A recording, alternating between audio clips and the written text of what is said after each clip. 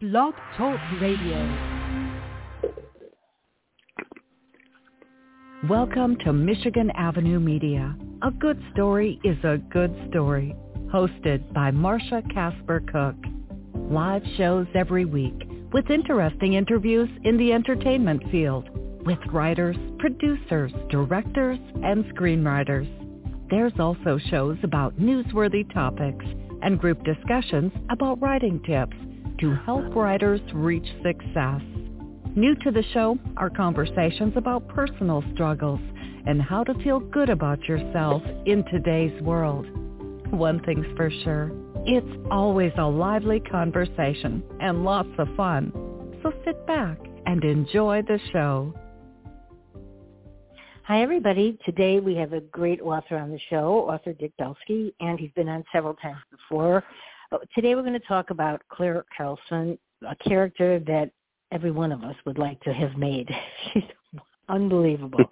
And so I'm going to let him talk about what he's done in the last, well, he's very busy, so he's on another 3 series. So, Dick, why don't you tell everybody how, all the books you have and the ones that are coming out, so we can do that first. Oh, yeah. Hi. Good morning. Good morning, Marsha. Hi. Great to talk to you. It's been a while. Been too long. I know that. There was a period where I was on the show. We were talking every time we'd see a TV show. We go, let's go on the air and talk about that show. I have some to talk to you about that, and I think I want to have enough of those shows soon. Yeah. Well, I don't. Sometimes when you get busy, there's so much on TV now. It's hard sometimes to keep up with it all. Yeah. But So the new book, Broadcast Blues, which is number 6 in my series about Clare Carlson, who's a woman TV journalist in New York, and that came out last week, January 2nd. And so I've obviously been dealing with that. It's out in hardcover and ebook at the moment. And it's coming in because a lot of people. I mean, it's amazing how many people like Audible now. I'm one of them. I'm one of them. Right? I'm waiting. Yeah, I think you were asking about it.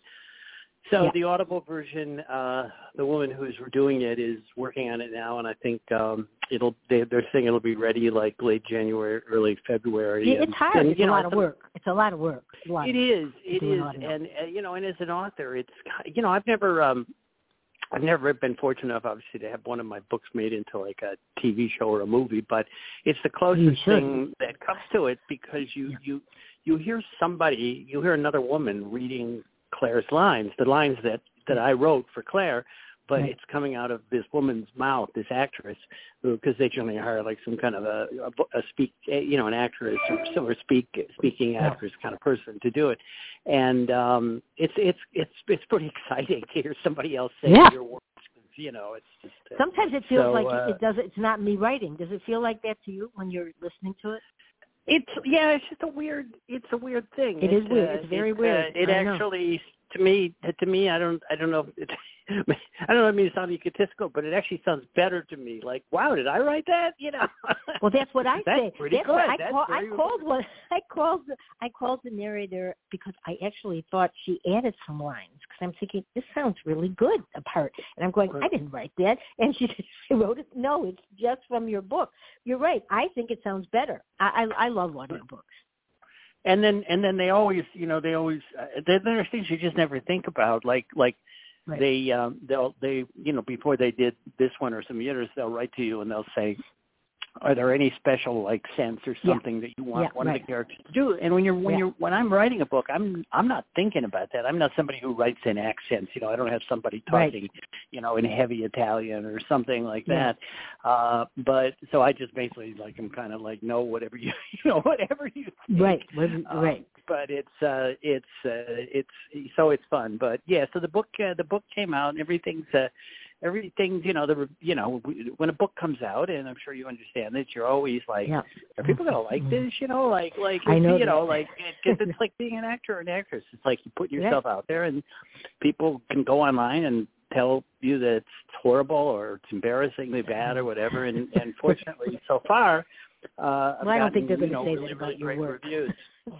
Well, I try to avoid putting out that kind of book, but so the reviews and everything have been good. And the only or a disappointment so far has been for anybody who might be actually listening to this or hearing this from New York, is I had a big book launch party that was supposed to be scheduled for Tuesday of this week at Mysterious Bookstore here, and that was going to be the official kickoff for it. And a lot of people were supposed to show up, and I was very excited about it. And of course, I'm sure you're not unfamiliar with this in Chicago. We got hit with this massive storm, and at the last minute, the bookstore had to call it off because people just were afraid to go to the event. So we're going to have to that'll be rescheduled. But other than that, it's been good, Marsha.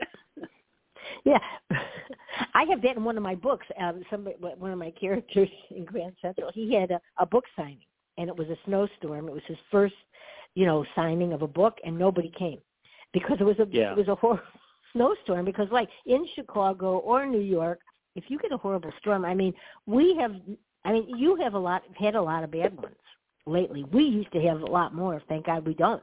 But we had a lot of storms that they had to cancel a lot of things.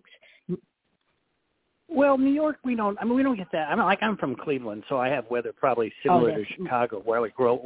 That's but a lot, yeah. But I spend a lot of time in New Jersey, and in New Jersey we have, once you get out, when you're in the city, you're pretty much protected. But this was actually going to be like just massive rain and wind, and when that happens, things happen, like the subways get flooded and all that kind of stuff. Yeah. So anyway, but I will say that and the idea of having a book signing and no one show up is the ultimate horror of every author. Like sitting there with a pile of books and nobody sitting there. But the other thing that's been going on here is on the same day, which was we had there's obviously a lot of winter flus and COVID going around, so I had about a dozen people who called in sick, and then I had about a dozen more who told me that they didn't want to come because they were afraid of the weather. And so at some point it was like, okay, we're going to have to call this off because, everybody is staying home for a variety of reasons.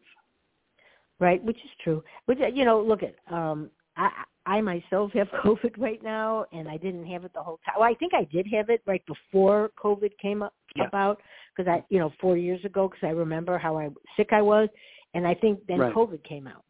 So it's 4 years now to the day almost of when I was sick. But I had lost my smell, my sense of smell and everything before they knew it was COVID. But now a lot of people judge their life that go like, well, this happened before COVID, and this happened after COVID. And, I noticed that on my shows, people say that, and the doctor said to me, she goes, did you go on a plane? I go, no. Did you go to an event? I go, no. I do go to restaurants, and I do, I go shopping, and I do a lot of stuff.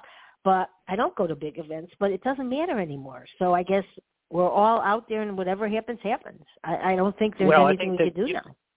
No, I think, and people are no longer, wearing masks or taking all the precautions. And I know. And I think, I think that I know here in New York, I know a lot of people who've gotten it. I mean, the good side of it, I guess, is that for most people now, it's not a life-threatening thing. It's just a minor annoyance, and that's why people are just kind of living with it. I mean, most people that have had it, it's kind of like a cold or like just having the flu or something like that. So, and I think a lot of that probably has to do with, among other things, the fact that most of us have had more than one vaccine, and probably the vaccine is, kind of like still in you in some way, and dealing with it. I had it once about a little over a year ago, and fortunately, knock on wood, my case was like less than it was. I couldn't even believe I had it. I was like, really? I'm positive, and so that's, hopefully. Yeah, hopefully that's what it's a lot of people, right, exactly. But the problem is a lot of young people, they, this is the world they're living in now. And it's, they have to go to school and do things. And I know a lot of people, the kids, they don't want to be home. And I get that. We never had anything like this. So I think for them, and, there's just, I've had show after show, not this year, but about COVID. and how it affected people, because it really did affect a lot of people if they were alone, if they didn't have anything to do. You know, you're a writer, so you always have something to do. I feel like even if I'm just sitting, I'm writing in my head. So I feel like I'm working. Right. But a lot of people that don't have a hobby or do anything, they're kind of lonely and they're by themselves. And, you know, so I think that's one of the things. Yeah, I think COVID, to me it was one of the most life-changing of our, change of our lives. And it still does. The other thing that I find, I would find difficult, I mean, I've worked full-time for journalists of newspapers and worked in newsrooms most of my life. And now as a writer, obviously I work on my own, although I still tend to work out in public a lot. But I mean, I'm writing for myself. I just find it, and I just think from a psychological point of view, so many companies now, they still are not back to like a normal company where you go to the office. People are working at home, they're working remotely. And I just think that has an impact on you, because I don't know about your background, but I know with me, one of the things that was the greatest for my state of mind was going into an office with all sorts of people and friends and kind of hanging out and conversations back and forth and going to the bar.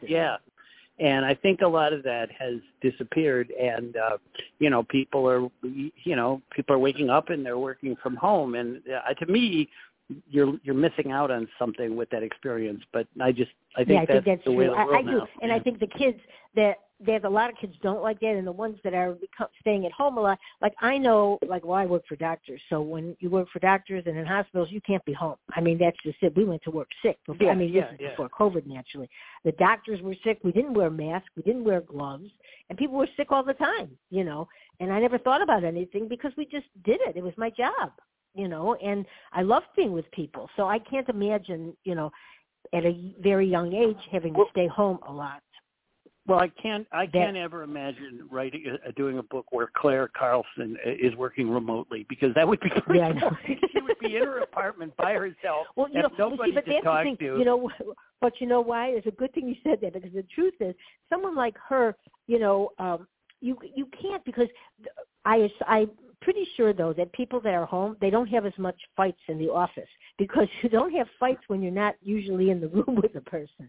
And so I think but fights that sometimes atmosphere, are good. I mean, they're important. I think so. I mean, when I say fights, arguments, discussions, I know what you mean. debates. I think they're very good. But I mean, this brings up a point, Marsha, that we may have talked about in the past, but I know it's come up in a lot of author discussions, which is writing about COVID. So I personally have never included COVID in any of my books. Some people say this. I haven't either. I heard you say that. I heard you say that on Fran's show. I have never done that either. And I think she agrees. I think she felt the same way. I just feel like, and I've heard authors be very vehement about this. I just think that. To me, you're going into a fictional world. It's a suspension of belief. It's not the real world. And when somebody's reading a book, they want to read, they want to escape a lot of the stuff. So, I also don't get into, politics. Some authors, I don't get into politics. I don't get into Donald Trump or anything in my books, because I just feel that that's not, I don't like that when I read a book, even, one of my favorite authors, maybe my favorite author of recent times is Michael Connelly. I love all these books. Great author. Yeah. But he wrote one of the books during COVID, and, every minute it was somebody that were putting on a mask and they were talking about getting I didn't want that. Yeah. And it was I was just like, I just don't want to read that, and so in my books, look, people want to do it, they can do it, but in my books, there is no COVID, and you'll never really find out what Claire's political issues is. But your books are real. Your books are real, though. It's not that you don't talk about real things. You don't talk about that, because your dialogue, you're a great dialogue. I mean, I've said that to you before. You write a lot of dialogue, and I love dialogue. I write a lot, too, and then sometimes they say, cut it, the dialogue. But when you are writing dialogue, when a person reads dialogue, you're right there with them. So I love dialogue. You write a lot of dialogue. That's the part of writing I love the most is the back and forth, the quips and the debate. I have more trouble, and I do probably less. One thing I probably do less of than most authors is description. I don't get into I don't either. I don't do two pages about the sunset or something. No, I don't either. And I can't. I don't think I can. I don't think I can write like that. I've tried, but it doesn't work. I can't really either, and I don't want to. No. And one of the, it's interesting because one of the I've done, and I know you have too, obviously. So one of the things I really like about script writing, and even though I haven't, I've just played around with that, is that in script writing, it's virtually all dialogue, and there's no description. I mean, it's kind of like the sunset, 3 words, and then you go into the, the dialogue. Right. But, but the dialogue is fun. One of the things that people are always amazed at me about is that I don't write most of the time at home. I go somewhere. I go to a coffee shop. I go to I've written on the beach. I write on subways. I've written in bars. I go out in public and I'll sit in a park and write. And one of the reasons is I just get inspired by having people talking around me when I'm working. If I'm in silence, I have trouble. And so, I try and capture that feel of the back and and I try and make it as best I can. The way people really talk, not stilted in any way, but just a lot of actual conversation. But that's my. That's by far. I love writing dialogue, and I kind of dread the parts where I have to. I mean, the action scenes, can be fun, but I probably do less description than most authors because, like you said, not only do I not like it, I don't think I'm particularly good at that, but I think I do like my dialogue. Your dialogue is fabulous. That's why I'm bringing it up because it is, because I like that, and you feel like, for me, dialogue, it's like you're watching it and you're watching these two people talk. And I tell people, a lot of people, how they want to know how they can possibly they don't understand how to do dialogue. I go, okay, fine. Sit down, take 2 people in a room and ask a question of one and have them talk. And then you will see that's a conversation. And then you can do that with your writing because that's all it is 2 or 3 people talking at the same, they're just conversing. Yeah, and again, it just feels you see this I say this on TV shows and stuff a lot. The really great shows of, sitcoms and stuff, it's like you don't feel like they're being written. You just feel like the people are talking. I mean, if you watch, I don't know, Cheers or Seinfeld or something, you're not thinking like somebody is writing those words. They're not jokes. They're just people sort of talking. And unfortunately, a lot of shows you see on the air, you can hear the scriptwriter in the background doing the line. My God. Yes, I know. It's just not because natural. They all sound the same. They don't have their own voice. That's one of the problems. They don't. They all sound like the writer's voice. And if you know who the writer is, you go, oh, that's that person talking, not the character. That's an interesting thing about dialogue because people have brought that up is that you need to vary the dialogue even in the book. So in other words, Claire talks a certain way, and when people and I think this is a compliment. A lot of people have said to me, and you're listening to me now. People are listening to me now. A lot of people have said to me like. My characters, especially like Claire, she said she talks like you. She sounds like you. I sound a lot like the character.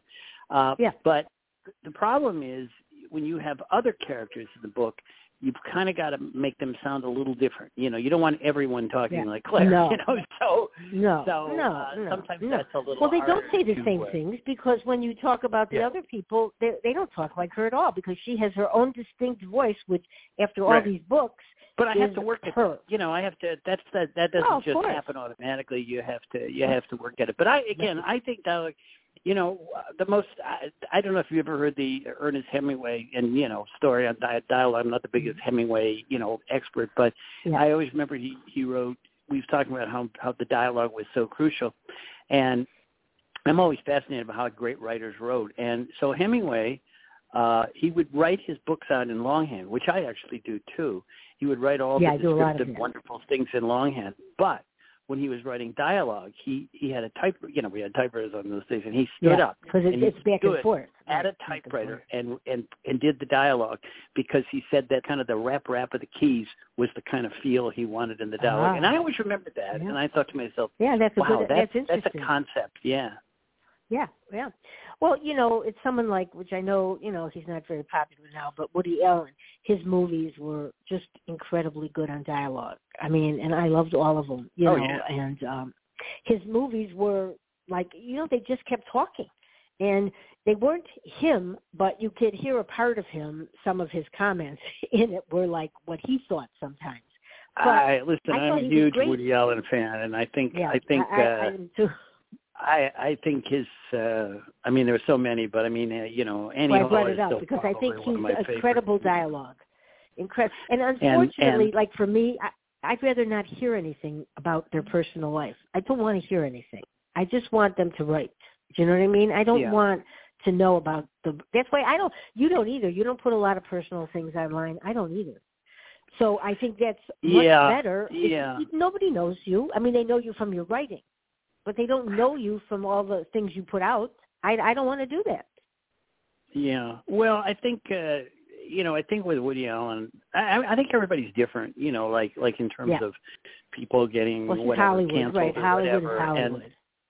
And to me, I don't know, with all the stuff questions about Woody Allen, to me a lot of it was still questions. I still didn't know what he, I'm still not sure that he did it. It's just a lot of it was. I agree with you. Right. And Bill, but I take him for Bill what Cosby he is. Was. See, like Bill Cosby actually went to jail, so that's a whole different. That's a whole different thing, right? Exactly. But I agree.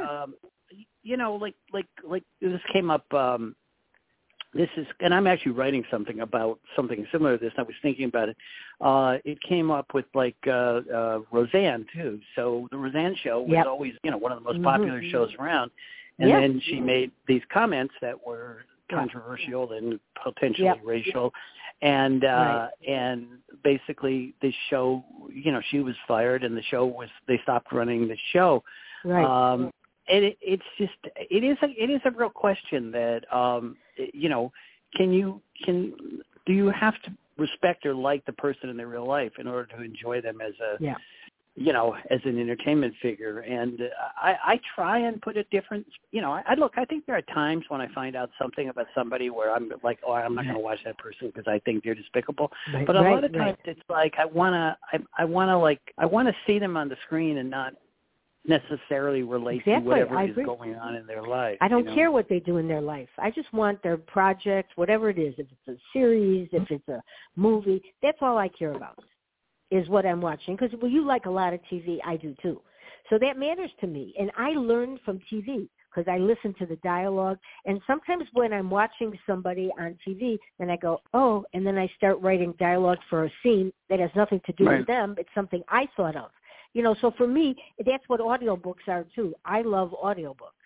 And because I like listening to things, that's what you do. That's how you write good dialogue, because you're listening to those things. Well, I can't, I've never gotten into audiobooks myself. I've tried it a couple times because I know a lot of people like them. And, I love it. My problem is I get distracted, like my mind will kind of wander, and then I've missed, 6 lines, and I've got to go back, but I probably At least you can't go back, you just move it, right? Should try that. I do like the other person, Go ahead. I was going to say the other person that, like we were talking about Woody Allen and Roseanne, and the other person you think about like that, and you think about somebody like he's a great actor, and then but you'll never see them acting again, is Kevin Spacey, and I mean, I know. I'd love to go back. But he was now acquitted. He was acquitted. Yeah, but he's never probably, but he's still you never see him anymore. Yeah. And I mean, something like House of Cards was such a great show, and he, he was fabulous. Such a despicable character on it. And then and now he's, he's just kind of gone from show business. So stuff like that is always a little difficult I find to he's a really good actor, with. And I certainly hope that they do something with him again. He had his own production company too, I think. And this is the thing, House of Cards, that started the ball rolling for everybody watching series. That's the first series I think I watched where I just, I mean, everybody that was the first of the binge, one of the first of the binges where you would And I couldn't even grasp the concept at first. Like the series the new season would drop like on January 11th. I know. And you would sit and watch every episode. So by January 12th, you were ready for another season. Like you would just literally really watch good. And everybody on that show was good. And it was just such a good show, and the writing was wonderful. So it's really a shame, his wife, was it Robin Wright, whoever was his wife? Yeah, was great. She was great. And all the people. There were just so many. But I remember that because I was working in an office, I was working in NBC then, and you would go to work, and you would have to shut people up because people had seen, like, if you watched six, watched 6 episodes and somebody else had watched 9, and they're like don't tell me what's happening, don't tell me what's happening. Right, it's true. And you're right.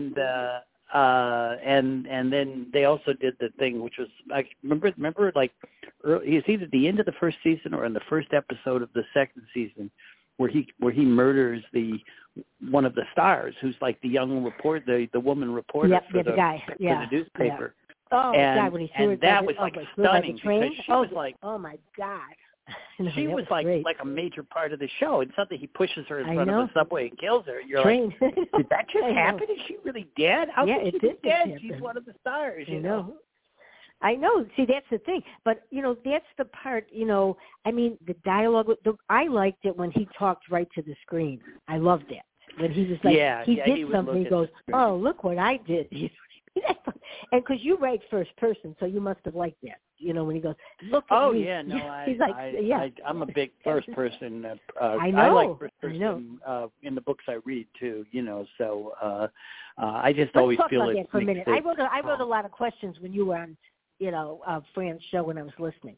Okay, so I actually like the way he described kick-ass.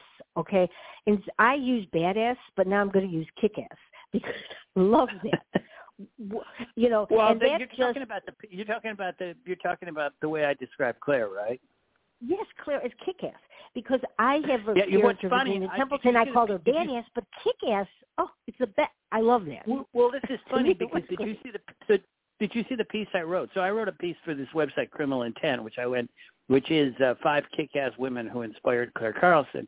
And the truth of the matter is, Marsha, that I originally had 5 badass women, and I changed it to kick-ass. Yeah. So maybe, I guess your mind must have been in mine somehow, Yeah, because I love kick-ass, and because that, and that's that is a good, there's even cosmetics called badass or something. I mean, it just shows you, it's a power thing for a woman. It's, and it's because power, sometimes you just say, oh, she's powerful. They go, so what? But kick-ass, that just says this woman can do it all. But she doesn't care. Badass is a little bit more negative. A little, badass is more like you're doing something like bad. And kick-ass is just man, I'm getting stuff done. I'm, I'm taking names and getting it done. So I think it's a great tag word now, kick-ass, because it's wonderful. It just says a lot to me. You write her it's great because you know her already and you know what she's like. It's like you've been with her for all these years and you know the things she doesn't like and she does like, and age thing. Fran and I did a show on age. Talk about age a little, about how you feel about that. Yeah, because it's a tough subject for women. All this fits in. Age and knowing the character and all that. So I mean, the good part of knowing the character is that you don't have to create her. I mean, I know Claire. The bad part is you got to be careful because how much do you repeat stuff about her? How much does she change? If she changes too much, then she's not the same character. So you have to. There's a balance there. But the age thing. And I don't know if you actually read Broadcast Blues yet. I know you were, but I'm almost done. I was waiting for the audiobook. I go, oh, it's not coming out yet. I knew. That's why I said I thought you were. Yeah, and I loved all the dialogue in it. That's what I was looking at. You had a lot of dialogue. I think you had more dialogue than ever before. Do you feel it was more? I think it was a lot of dialogue. I love it. Well, the beginning the beginning of Broadcast Blues, I start off with Claire approaching her 50th birthday. And, you know, for a lot of us who are well past 50, it doesn't seem like that big a deal. But if you remember when I remember when I was approaching 50, it was a big deal. And it's especially a big deal for a woman in the media where being young and beautiful and stuff is really important. So so she does deal with age a bit in this book. And it's the first time I think I've ever done it. I mean, I've had her in her 40s, and now she's like approaching 50. Right. But so this is the sixth book. I'm fortunate enough to keep writing them for many years. If that should happen, the way Michael Connelly has done with Harry Bosch, or Sue Grafton did with Kinsey Malone, and people like that. You have to make a decision on the age thing, and it's interesting. I just wrote a piece on this for some website because every turn-off handled it differently. I interviewed Sarah Paretsky a while back, and we were talking about V.I. Warshawski, her famous detective who's been around for a long time. She's from Chicago. She's from Chicago. Right, that's right. And she said that she basically decided to age her like 1 year for every decade, so she's like sort of just slightly edging up because, she said like nobody wants to read about her as like, a 75-year-old woman because she's like, getting in fights and stuff like that. And then I think I'm pretty sure like Kinsey Malone from Sue Grafton was it was all set in the 80s. And I think she was kind of ageless. I think she was always like in her 30s, early 30s or whatever. But there are others, like the most significant being Michael Connelly, who's been aging Bosch, through the books. And I'm reading the current, I think the latest Bosch book now, and it's Bosch and also the Lincoln Lawyer combined. And Harry Bosch is like, he's sick, he's taking chemo treatments. He's very old, he's retired. I don't know how I feel about that. I know Robert Parker with Spencer. He was still active, but he was older too. But we have a lot of stars now, thanks to Netflix and all these others that are aging. That Jeff Bridges, they have series, okay, and they're very relevant now. I mean, look at Cher. She came out. She's got a new album. Then there's Jane Fonda. There's Lily Tomlin. There's Martin Sheen. They're all back there now. So like 10, 20 years ago, these stars would be done. But now they're all out there, thanks to all of the TV shows. But a lot of them are playing different kind of roles, though. Like like somebody who's an action person. Right. Yeah, it's just it is interesting. But then there are people like I think Tom Cruise is pretty amazing. He's 60. Keanu Reeves is 60. And he's still playing. And they're still John playing, Wick. like action roles and stuff. So it's they are. But but the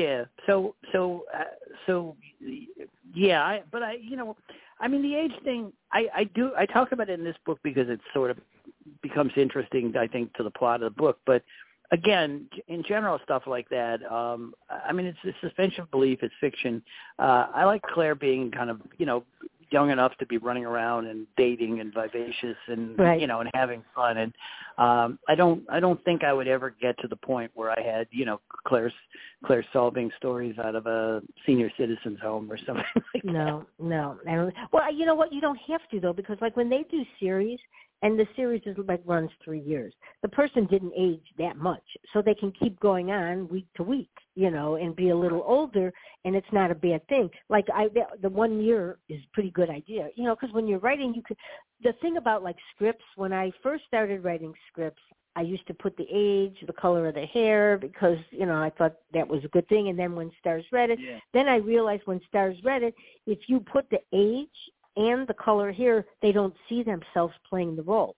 So I just took that out, and it was much better because women have always been this way. I mean, and men, men, they just say they age more gracefully sometimes, and women. But I think now we have more role models that are older, and so I think it's not a bad thing because kids, well, I think like in my stories, I write younger and older people in the same book where they're having love. at any age. So that became now something more. Now they use that on a tagline on Amazon later in life and things like that, because I think there is a huge audience out there for that kind of a book. But I also put young people in. So young, like they do on the series, there's young and older people. Yeah. So people of all ages watch a lot of these things, you know. So I think it's changed a little. One of the criticisms I've gotten from some people, not all or a lot, but some people for the Clare character, and I'm never quite sure how to answer it, is that she's a bit too loose sexually. In other words, that she sleeps around too much, you know, and this seems to annoy some people. That's what people do now. That's what people do exactly. Now. And I live in New York City, and I live with a lot of people who that are, is what you know, people do. I know. And yeah, and you know, so she's and that's a tricky thing too, because you can't really. Well, I guess you could. I mean, Spencer was with Susan Silverman all those years, but it's very difficult to get her with somebody and have her live happily ever after, because that takes a lot of the drama out of the story. It's kind of boring then. It's kind of boring. If she's with one person, there's no story. I mean, people who are happy, you know, let's just go to dinner tonight. Let's just go to dinner. Exactly. You know, and, so generally, the guy she's with either breaks her heart or turns out to be a jerk, or maybe is like a bad guy himself, it turns out, or you know, something doesn't work out. Yeah. And I've kind of had her, you know, pretty much every book she has a different romantic interest or whatever. But I have carried one of her characters over for a couple books, but it's somebody she wants to have a relationship with, but who's married, so she can't really. So that keeps up the drama and the mystery and stuff like that. Right. But that's that. But I have had people that, you know, basically saying like why does she sleep around so much? Well, you know, why is she such a tramp? Well, because that's what a lot of people do. I just know a lot of people like what that. if a man did? Right. So when men do, what's the difference? That's the thing. And believe it or not, women, look at.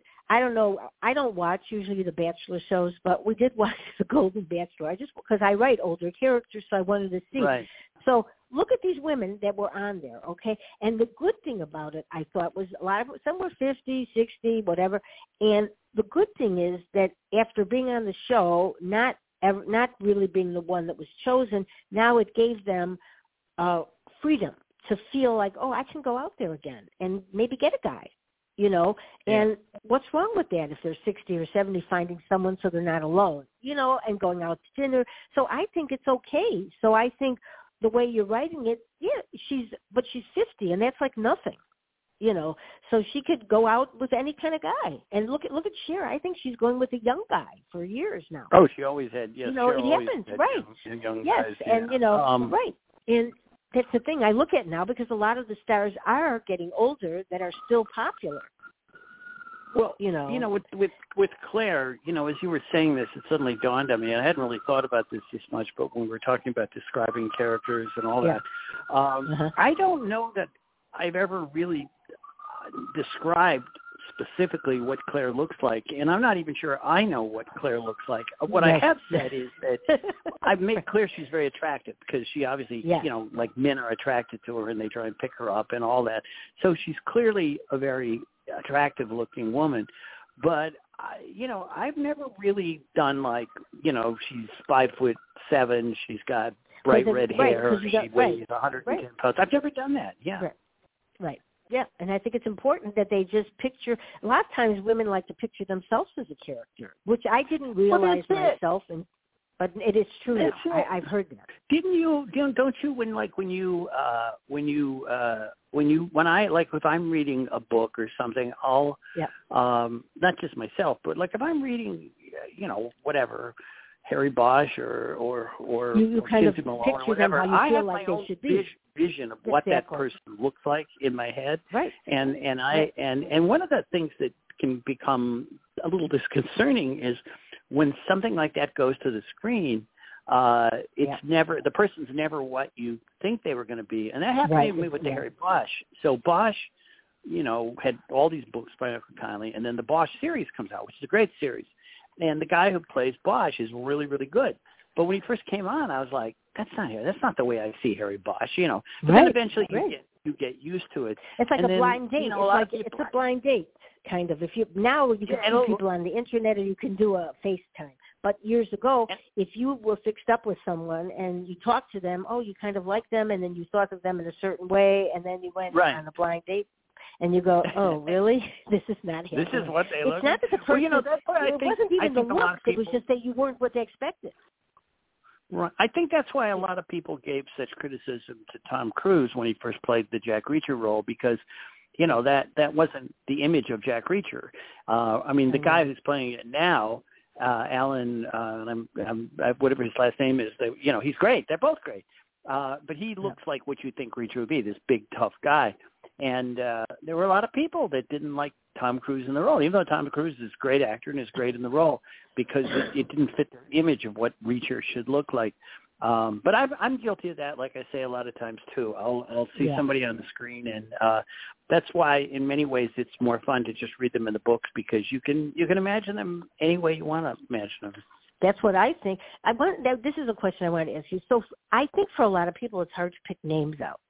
So how did you – it is hard, isn't it? I'm groaning because I deal with this all the time. Yeah, I am really bad at this.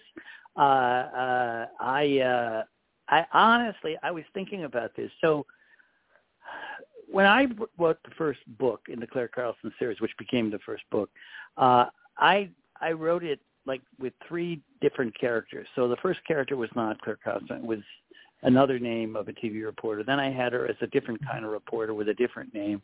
Then I'll tell you the names. I had one was Jenny McKay, who I'd done some books about in the past. The other was Molly McQuillan, I think I'd called her. And so I kept writing these different things. And then finally I decided, I got to change the character again. I honestly don't know how I came up with the name Clare Carlson. I literally cannot tell you. And it's just like okay, whatever. And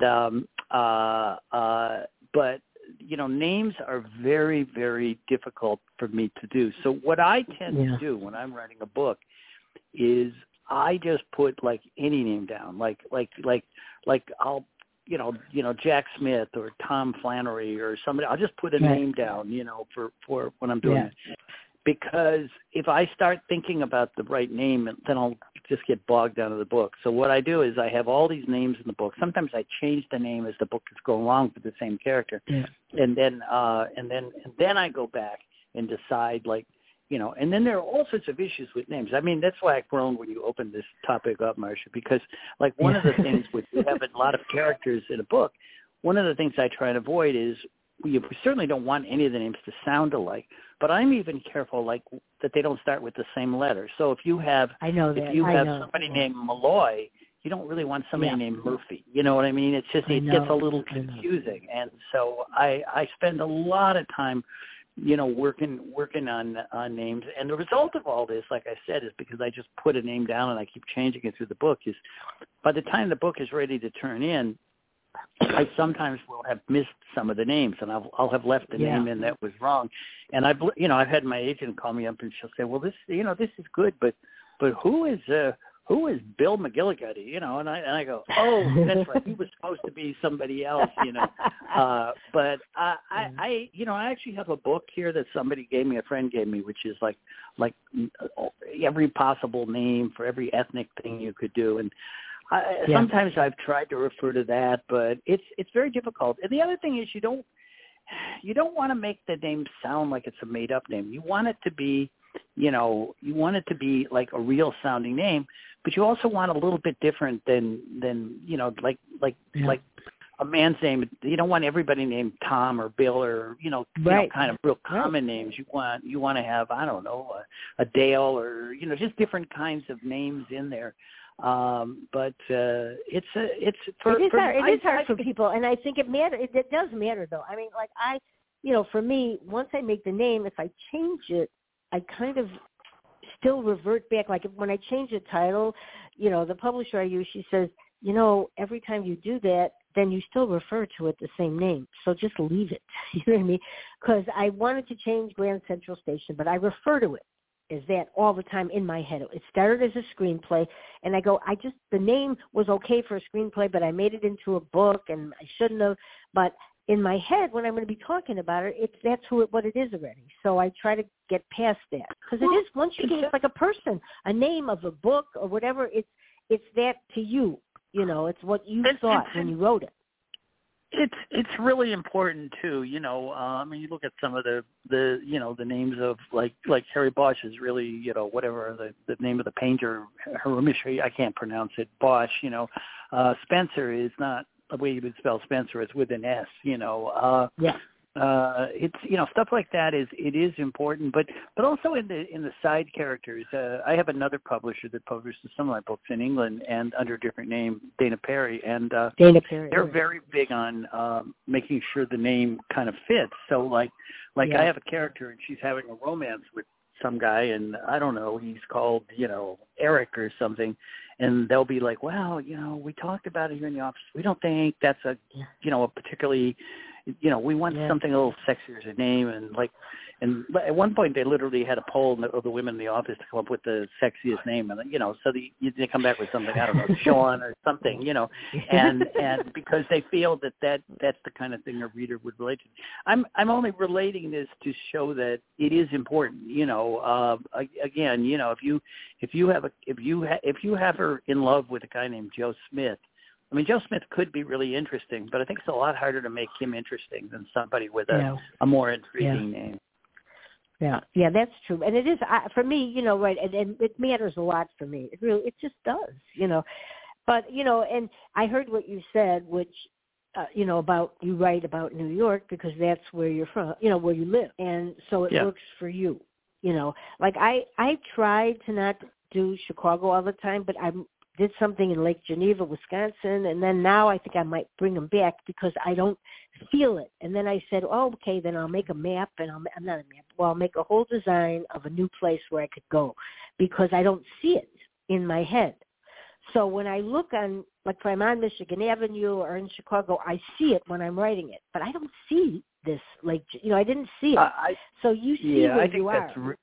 I think that's, to me, it's very important, it comes through in the writing, the authenticity. I mean, the same way that, Raymond Chandler wrote about Los Angeles. It was like you felt that this man lived and breathed L.A., Philip Marlowe. And that's, to me, that's really, really important.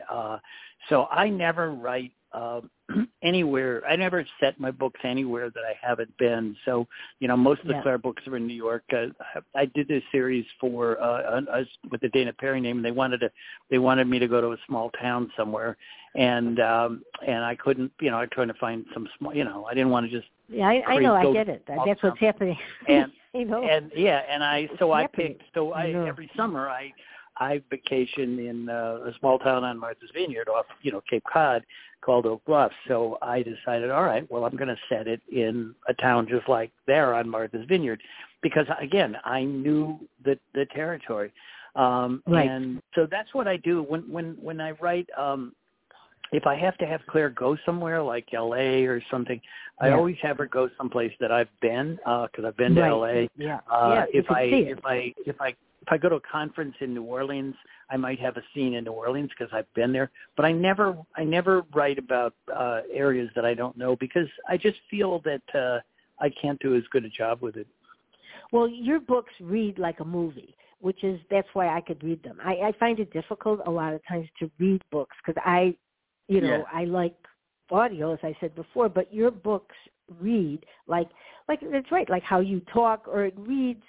It's a fast read because you've got a lot of dialogue, and I'm not bogged down with all the, the different places that the people are, or the room, what color the wallpaper is. That for me. Right. So your books are easy to read. I like that. In my, I like to read that. It's an easier read, but it reads like the screen.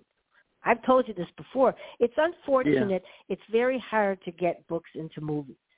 We tried for years when I had Michigan Avenue Media. It's very difficult. But your books read that way. I mean, it seems to me if they would you could do a whole series with that if you had the right person looking at it. But That's what yeah. happens. Oh, it's yeah. very Well, difficult. I'm available if anybody in Hollywood wants to do Yeah. it.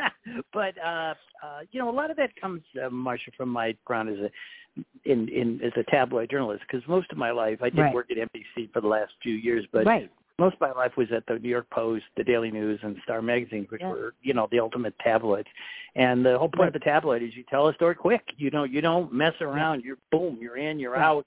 And I think I bring when I started writing books, one of the problems I had to deal with was I literally moved too fast. In other words, like in a tabloid story, you put everything in the lead, but you can't put everything on the first page of a mystery. And they would say to me, they're like, you kind of got to slow down. You're like just racing through, and because that was what my mindset would be. That's what right. I remember that. Right. With my scripts, that's what I remember. One time, Ed Asner called the office, and they liked one of my scripts.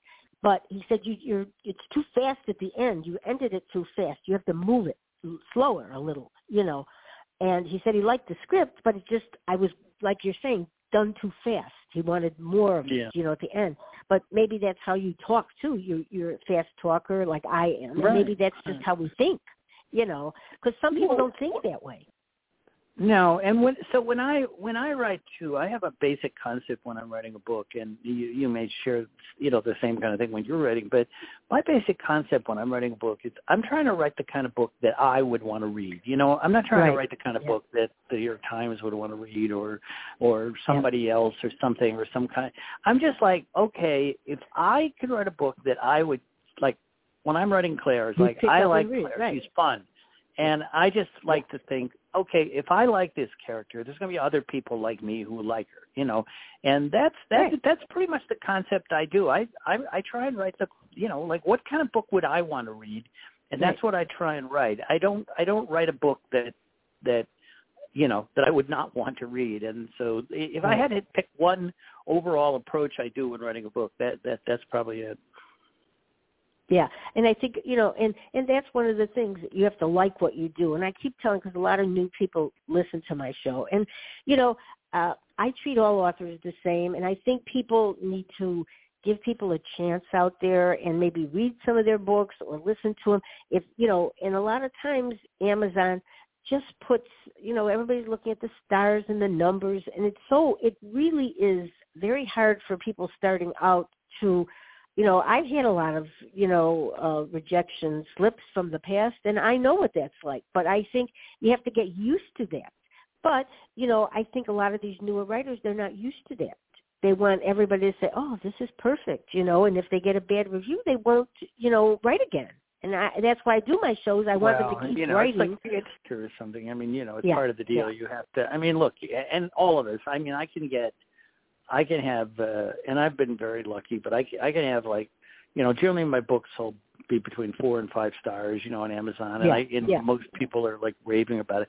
But I can have 49 people with giving me 4 or 5 stars, and if I have one person that gives me 1 star and says it's terrible, that really hits you, and you kind of got to that one is more important almost than all the others, and you just got to, I mean, you're never going to have everybody that likes, and a lot of it won't even make any sense. I mean, the craziest review I ever got once was somebody who did a review of one of my books and said, well, the worst part of this is that Belsky clearly has no idea what goes on in a newsroom. And I was like, okay, wait a minute, you can do this already. I've been like my entire life in the newsroom. How in the world could you say that? But it is, and of course the other I agree with you. That's ridiculous. I had one when I wrote The Holocaust Survivor, but it was word for word. I mean, I wrote her exact story that she told me. And one of the reviews said, I didn't know what I was talking about. I should have maybe researched what I was doing. I go, okay, but this was her story. It's a memoir. Those kind of reviews are ridiculous. Like for you, I mean, if she would have looked at your bio, she would have seen because it's in your bio, what you did. Yeah, it's just there are people. It's not like a shot. It's like I say, it's just a lot of it is just unfair. But the one thing that I've never done, and everybody tells you should never in a million years do is you should never. You should never answer them. You should never get on and debate it. No, right. it's pointless thing to do. So, but yeah. I've been, That's right. I like it when I don't know fortunate. people. Don't you like it that you don't know? I like it when I get reviews from people I don't know. I really want that. I don't care. I rather have reviews from people I don't know. I don't want them to give me a review because they know me. Right. I want them to read it and give me what they really feel. So that I like. My favorite review is when, and this happened, with this book too, is when somebody goes on Amazon or whatever and says, wow, I've never heard of this writer before. This is the first time I've ever read one of his books, but now I'm going to go get more of them. That's like good. So somebody has discovered you, which is great fun. I do want to take a second before we get off to talk about my other author life of Dana Perry. I want to talk to you about the way you did the 3 series. I wanted you to talk about that because that's something new that you haven't done before. Yeah, so Broadcast Blues is the book that's out now, and that's the Clare Carlson, and that's under my name, R.G. Belsky. But I've also done 4 books so far, and more coming under the pen name of Dana Perry, and these are done for a company called Bookature. It's out of London, but they have distribution all through the U.S., mostly online and mostly Audible, very heavy Audible online coverage, so I have 3 books. I've written 3 thrillers for them that are going to be coming out in April of this year. And they feature a woman named Nikki Cassidy, new character, Nikki Cassidy, who's a FBI agent who chases serial killers. So the unusual part about this book is, I was contracted to do 3 books in the series. And the normal way would be that, they'd put out the first book in April, and then they'd wait a year or 6 months, then come out with the second book, and wait another year or 6 months, and come out with the third book. That would be the traditional publishing way to do it. Right. But then they called me. They said to me, well, we're going to do this a little different. We're going to come out with a book a month. We're going to come out one in April, one in May, one in June. That way, people can who like the book can go to the next book very quickly. Right, they don't have to wait for a long time. And I thought that probably was pretty crazy, but I was, it's not my call, and I was like, okay, whatever. And then they called me back, and they said, well, we decided not to do that. And I'm thinking, oh, thank God. Oh, really? And they said, instead, we're going to release them all simultaneously. Oh. So and there is a logic behind this, which is all 3 books are going to be released at the same time. And the idea is, and they are sequels, like one leads kind of to the other, where there's going to be like a hanging ending. So the idea is that people, when they finish one book, can go right to the other book.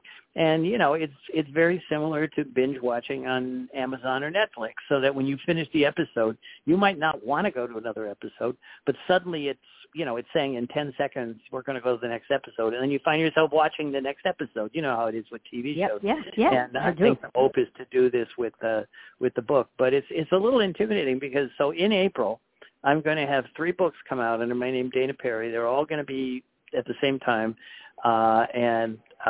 It's like 1,000 pages of my writing, and it's all going to go out in one big shot, but I think it's a great idea. I think it's a good idea because people like that, and this keeps them, especially because it's another name for you. And I think that's a good thing. And then naturally that'll be the first one, and you really need to read these in order because they are like one is a sequel to the other, and then the third. So you'd have to start with. So the first one is going to be called the first one is called The Nowhere Girls, and so if you read that, and then it'll tell you, I'm sure, how to read the next one and the next one. And because Amazon does that. They have all 3. Amazon does that now, where if there's 3 that are the same kind of series. They put something like a picture, and then they can see that it's all together. Right. And I think people like that. So that'll be great. I'm going to have you on in April. I'll send you some dates. We can talk absolutely. About These books are not. They're about ready to go on pre-sale. They haven't gone up on Amazon yet, so you can't find them yet. But you should very soon. I would think within. Well, I assume they'll have Audible quickly. Certainly before the end of the month. Yeah, and they're very big on Audible, so you'll be able to get Audible. I mean, I love Audible. I know. Yeah, I mean, they did the Audible version quite a while ago, so good. So they're very big on. They're very big on. So keep an eye on Amazon, and probably within, certainly by the end of the month, they'll be up there. And by the way, I wanted to just add one thing. I was very thrilled by with Broadcast Blues. It's the first time in my life that I can know of that I ever got that little tag that says editor's pick for Broadcast Blues on Amazon. That's great. So, yeah, so I'm told that what happens is they read the mysteries, and if they find one they really like, they tag on. That's great. I got to figure that's got to help, somehow. But I've never had that before, so I was really that's great. Really happy. Listen, it's a very tough market now. It's a really tough market now. There are so many authors, and so many authors shouldn't be there, but they are, and there's nothing anybody can do. They just have to keep writing and enjoying it. You love what you do. And that's really the most important thing. I like to write. I've written during long years when I wasn't even being published, because I just like to write. Some that's people who you write. Are. Yeah. Yeah, it's just it's enjoyable. I mean, if I'd probably be writing. Yeah, I'll always be writing, even if I'm not, publishing books. Right. And I mean, I have, so Broadcast Blues is the 21st book I've been published. It shows how many books I've done. And then when I do these 3 in April, it'll be 24, which sounds like a lot. But what people don't understand is I got a lot of other books sitting around in my house that never got published because they never got to that point. It isn't like I've only written 24. I've probably written twice that many. But those so are you might want to consider someday listening to your friend Vincent Zandri. He's publishing a book every minute. As we're talking, he's probably got 5 books. Well, what I do a lot is I don't know if it's the right word, but I plagiarize myself. In other words, I'll find some old book that I wrote that never got published, and I'm writing Clare, and then I'll take chunks of it and put it in the Clare because I go, oh well, this actually works for Clare, Yeah, and I know. And so it wasn't for nothing. So it was never for nothing. When you read the Clare book, it's all about a private detective, private detective, who chases cheating husbands who gets murdered. That's the beginning of the book. That character was originally going to be another book, and I decided to put it in there. Billionaires, right? It's always fun to read about rich people, I think. I write rich people all the time. They're so easy targets, because you read all about Milton Musk and Jeff Bezos and everybody, and that's just, and everybody hates rich people for some reason, and so it just becomes, becomes an easy target. So I think it's a good one. It's a good one. I think if anybody wants to really know how to write great dialogue, read your books or listen to them on audio. Because honestly, this is a way that they cannot write. This is a big problem for a lot of people. And you write great dialogue. It's the banter back and forth that you see on TV that's good.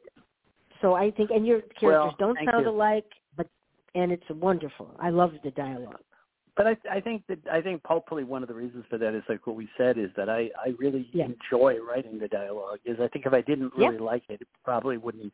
I just think that's important. So if somebody's trying to write and they're sort of forcing the dialogue, I think it's not going to work. Yours is natural. Try and I just, like I say, I have people around me talking all the time, and I just try and capture some of it in the dialogue. That helps. Me too. I like to talk, so that's why your characters talk, because you talk. I talk to myself too while I'm writing. Exactly. I do too.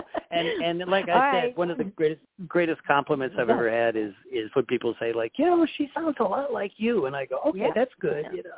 That's okay. That's good. That's good. It really matters, I think. So So I'll send you some dates for April, and we will have another show. We should do one of those Hollywood. I sent you a few things to watch. Yeah, we haven't talked about Reacher and all these other shows that are out there. Yes, we should. Yeah, we'll do that.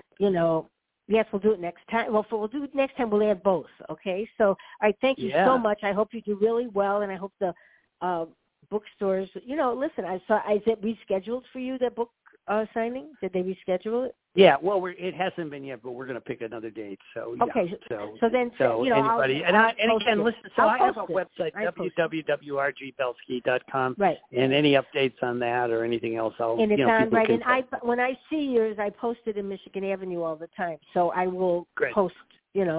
I'll post it there. And so, all right, everybody, take care and stay well. All right, you too, Marsha. Thank you. Thank you again. Bye-bye. Thanks. Bye-bye.